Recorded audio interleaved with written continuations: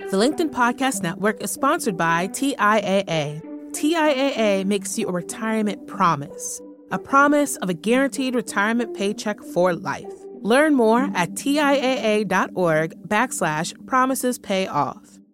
LinkedIn News.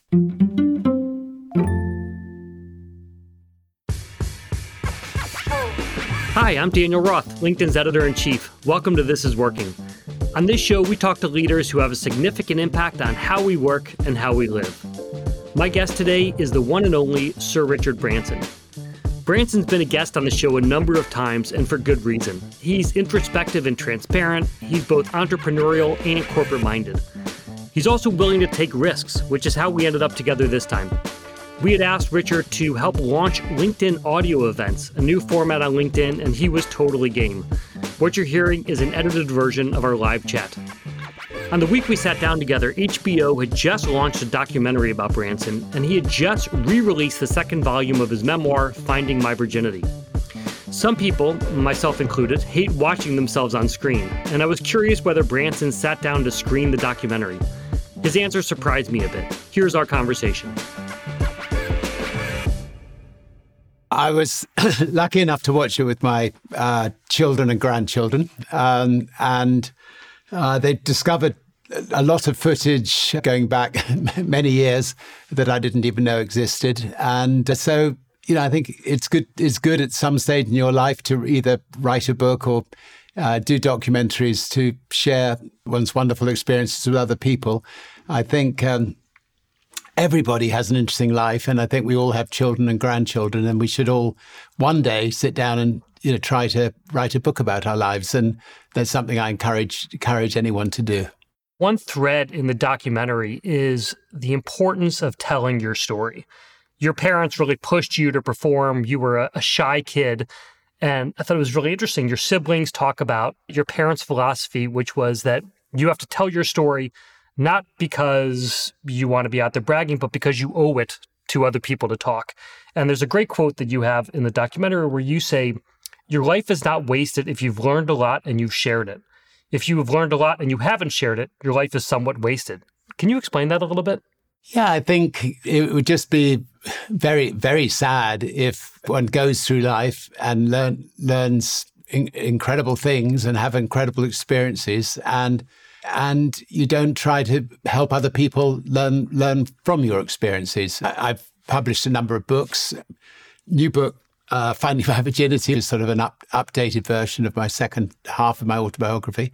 Hopefully there'll be a third one day. It's quite therapeutic writing a book and being able to look back at those experiences and learn from them oneself as well. And the same applies to the making of the HBO documentary.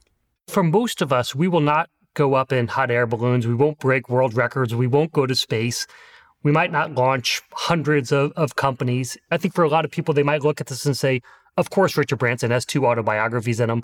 I barely can fill a paragraph. What would you say to people about the need to tell their own stories, even if they are not living your life? I honestly think that everybody's story is fascinating. I would encourage anybody to, keep a diary. Every day, just in conversations with people, you're going to learn something. You're going to learn something from your children when they're young, the wonderful quotes that you get from kids and grandkids. For instance, just before I went up to space, my granddaughter, who was 6, just pulled me down to her to whisper something to me. Now, need to put it in context. She knows that I was a pirate, and I was dumped on an island in the Caribbean by bad pirates, and that I developed Necker Island myself. And she and the other grandkids are all sworn to secrecy. So when she pulls me down before I go to space, she says, Papa, do you realize you're going to be the first pirate ever to go into space? It's just little moments like that if you write down these magical moments that your kids say, even if you don't turn it into a book when they're 21 or when they're getting married, these sorts of stories are magical to be able to tell. But I think for most people nowadays, you can publish a book quite easily. You don't have to go to Penguins to publish a book. And it's just lovely to be able to write a book for your children or your grandchildren about your experiences. Are you always taking notes? I mean, I should just explain to listeners, we're sitting across table from each other. You've got a folded 8.5 by 11 sheet of paper with notes scribbled on it. Are you a kind of person that's just constantly taking notes on everything around you all the time? Do you have a system? How do you do your journaling? I have a notebook almost everywhere I go. Flew over the ocean on Virgin Atlantic. I went around and talked to our staff, talked to our customers. Any little comments I would write down and then follow up on when I arrived at the other end.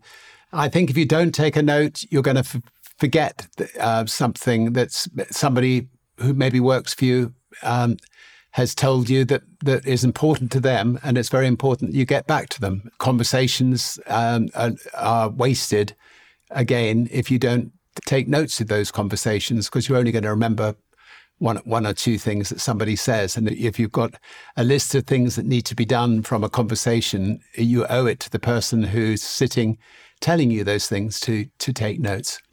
I love it. So much about owing it to other people. Entrepreneurship and taking risks, huge part of your brand. They have always been. In your book, you say that there is no more important job than being an entrepreneur. Can you explain why you feel that way, or at least why you felt that way when you wrote your book?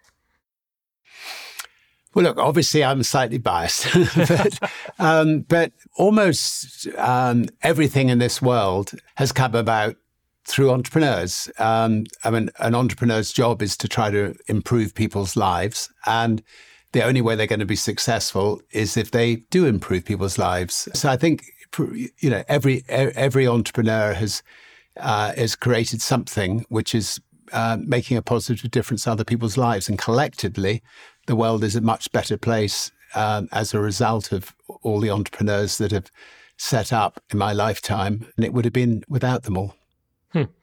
And do you think that there is a time when people should go off and start their own thing? You're looking at a potential recession in the U.S., energy concerns in Europe, COVID concerns in China. There are concerns all around the world. Is this a time for people to back off from entrepreneurial dreams? Do you lean into moments like this? Or do you not worry about timing? What's your philosophy? I think that you should only go into a venture if you've come up with an idea that you feel you're going to be, proud of doing, that it's going to be worthwhile your time to do it, and that other people are going to benefit from. If you've got an idea like that, I don't think it matters really when you start it. I started out in business when interest rates were, believe it or not, at 22%. Never really thought about that because I didn't have any money anyway, and we just had to try to sell our products in advance in order to get the cash flow to survive. I think it is possible to look at difficult times like today and still start businesses. The only drawback is if you want to raise money, today is going to be slightly more difficult than it would have been a year ago, or that it maybe would be in 2 years' time. Would you encourage people to be less reliant on raising money? When you started, you funded the business through selling records. You funded your business as you went. And it doesn't sound like you had the opportunity to go out and raise money. Is it a good thing for people to be able to raise money, or do you believe that this is more of a funded as you go world we should be going back to? I didn't have any money. I literally had the £200 that my mother got from finding a necklace and selling it, and therefore I had to pre-sell advertising before I could bring out a magazine, or I had to hand out leaflets outside the Royal Albert Hall for when I was selling music, and get the money in advance before I sent people their records. So it was forced upon me. As a result, the Virgin Group we still own 100% of, and that has given me the flexibility to take the group into space, or airlines, or a whole raft of different ventures that I most likely couldn't have done if I'd had outside shareholders in it. That said, there weren't such things as venture capitalists around when I started. There are today. For your first business, if you can get properly funded by by a venture capitalist or by a family member, that may well help you, and you can learn the ropes with that first business. And then maybe your second business, you try to own 100% yourself. You certainly focus on entrepreneurship, but you're obviously a massive hirer. You employ a lot of people who I assume you don't want them to leave the company once you hire them and start their own businesses. How do you think about internal mobility in your companies? How do you ask your managers to think about internal mobility?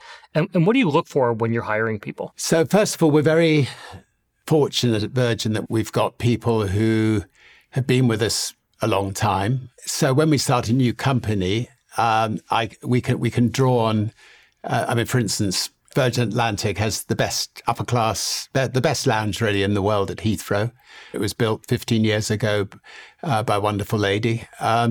And, when we decided to launch a cruise company, rather than bringing in cruise experts, we brought in her and a bunch of people who would never go on a cruise line to create Virgin Voyages. And the end result was the kind of a cruise company that myself, my wife, and our friends all love to go on, are completely different from Carnival or any of the other cruise companies.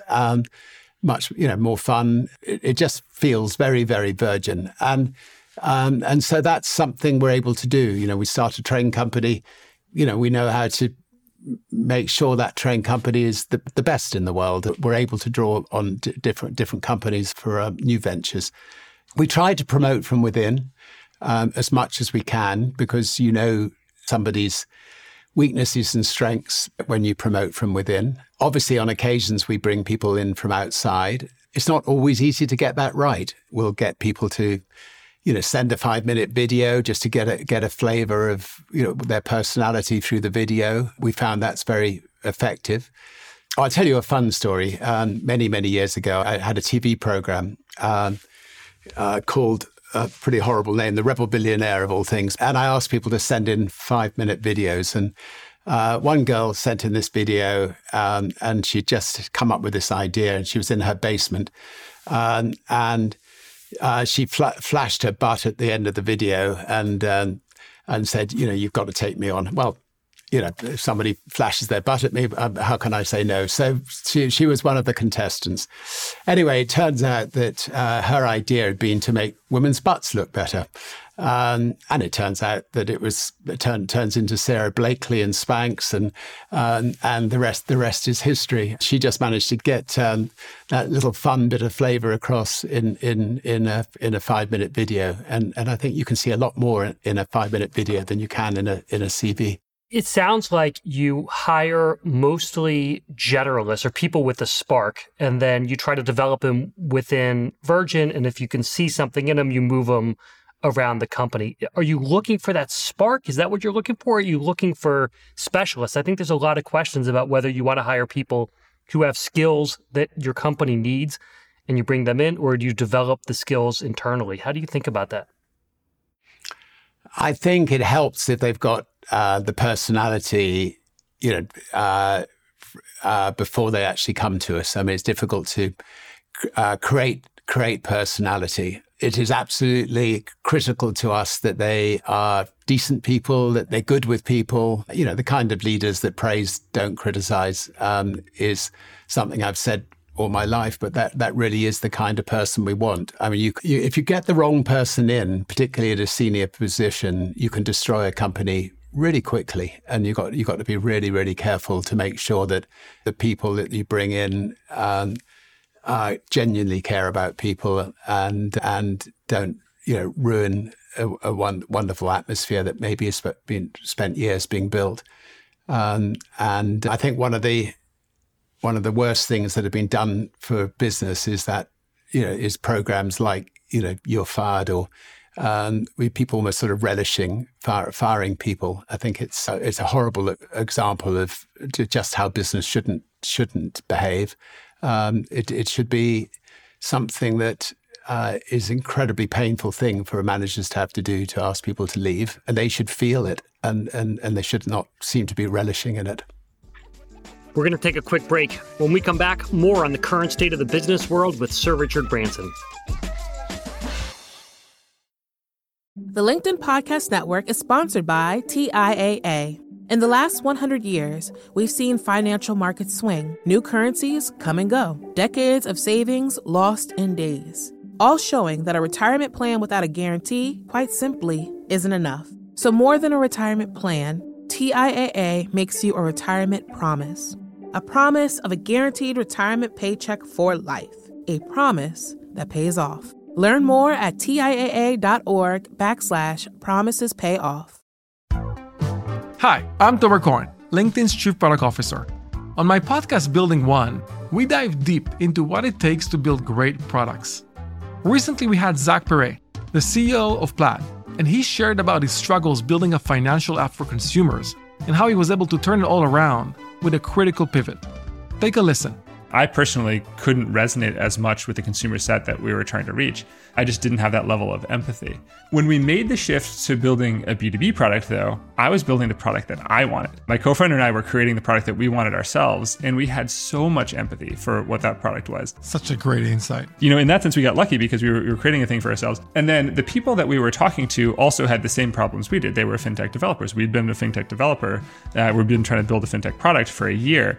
And so we had such deep empathy. We had such a clear ability to... If you want to hear more of Zach Perret's story and the lessons that follow, listen and subscribe to my podcast, Building One. And we're back. I was curious about Branson's perspective on all the layoffs we've been seeing in the tech industry and beyond. Just before we sat down to talk, a furniture company had laid off nearly its entire staff overnight. When enormous layoffs hit en masse like that, it can begin to feel like this is a deliberate part of the management strategy. I asked Sir Richard for his perspective.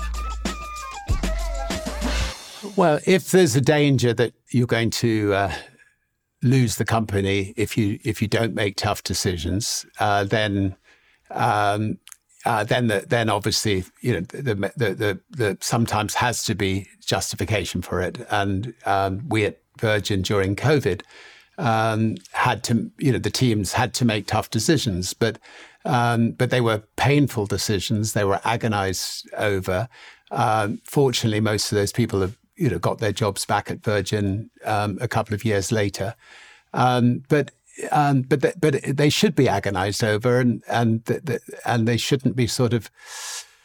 I've sat in a car once many years ago. Actually, in 2008, there was a banker in the back of the car, and he was, he'd been given a list of people to sack, and he was giving them about 30 seconds each, just picking up the phone, ringing them, sacking them, putting the phone down, ringing up, sacking them. No words of sympathy or understanding, and I found it, thoroughly unpleasant.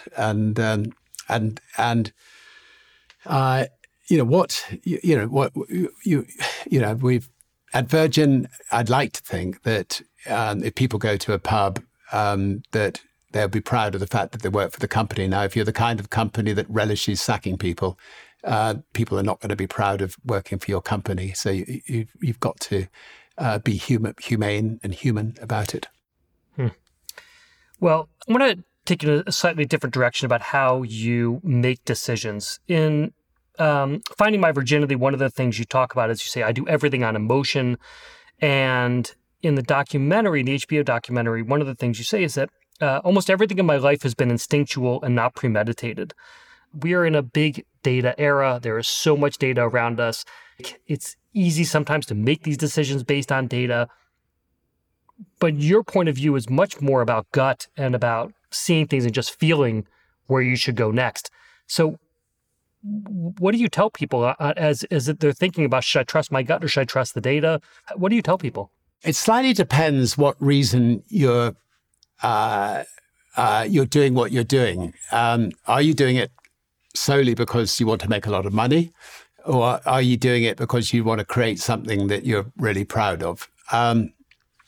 If you're doing it because you want to create something that you're really proud of, if I go back 38 years to the start of Virgin Atlantic, I'd flown on a lot of other people's airlines. I hated the experience, and I felt that, we could create the kind of airline that myself and my friends would like to fly on. I did not get any accountants in to give me any figures because I knew that they would either tell me I was mad and I shouldn't even dream of going into the airline business, or if they were trying to be nice to me, they might do the figures to make it look like we could make some money. But, it had to be my own instinct that the world needed a better airline. And so we literally just started with the one plane.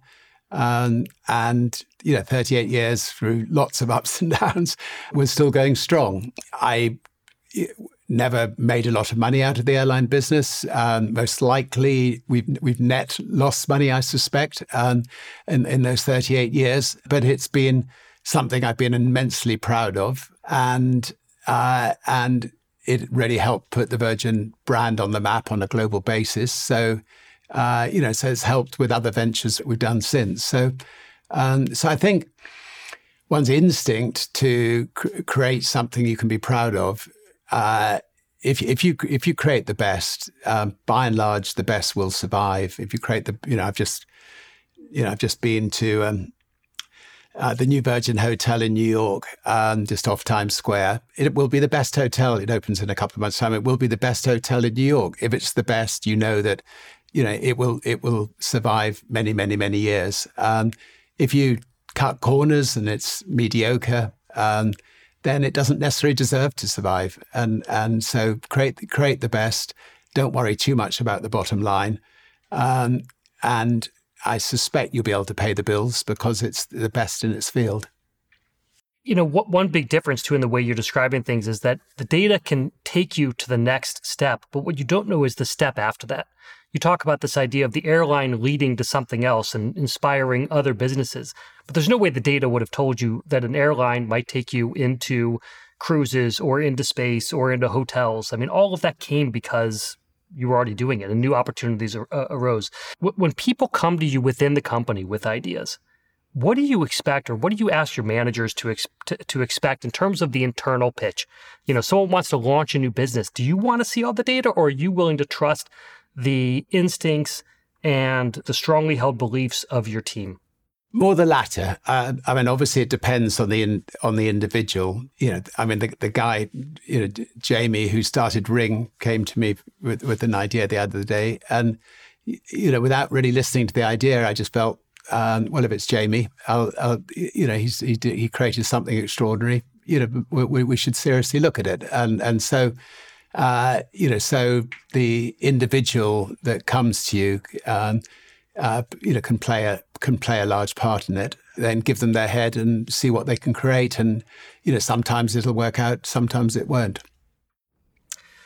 Richard, did you watch at all what Patagonia's founders decided to do this summer? We had the CEO in recently who talked about how Patagonia has changed by the founders' decision to put almost all of the shares into a nonprofit that helps benefit the environment or goes to environmental causes. Are you thinking about what comes next or how you want to pass on Virgin, or is the way it's working is the way you like it working? We are thinking very hard about this, and my kids are also thinking very hard about it. I think as a family, we know that there's a limited amount of money that we as a family need. It helps have money for education or for health emergencies or for a roof over the head and so on.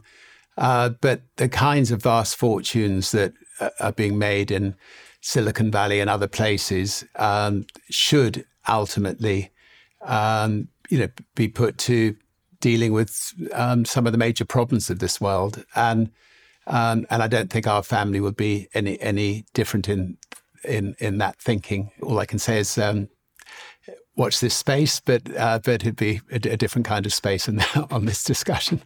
All right, excellent. Well, you're always welcome back here when you're ready to talk about it. We would love to have that conversation take place on LinkedIn.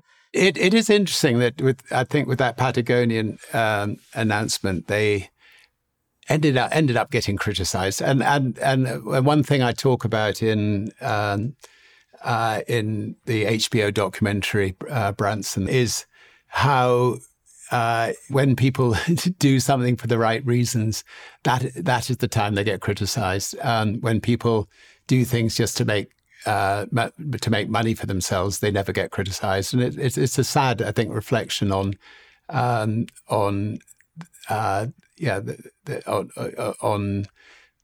press, the way that happens. And I think Patagonia had, if I remember rightly, had some knocks from it. And the press have a job to do to keep people honest, but they should be consistent, I think. How do you deal with it when the criticism comes your way? I think the only thing you can do is just to prove the critics wrong and just, put your head down and prove them wrong. If it's very inaccurate, I might drop a line to the journalist and just say, this is why I think you got it wrong.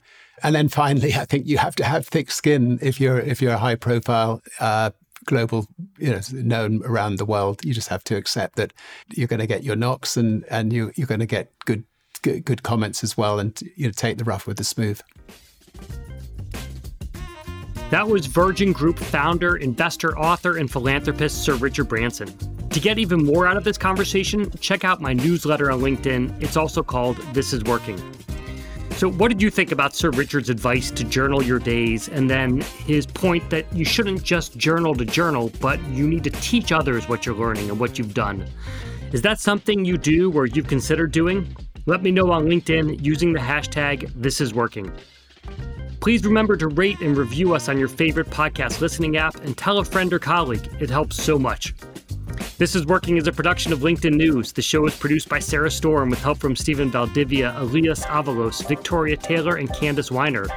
Joe DeGiorgi mixes our show. Courtney Coop is head of original programming. Dave Pond is our head of news production. I'm Dan Roth, LinkedIn's editor-in-chief. Stay strong. See you soon.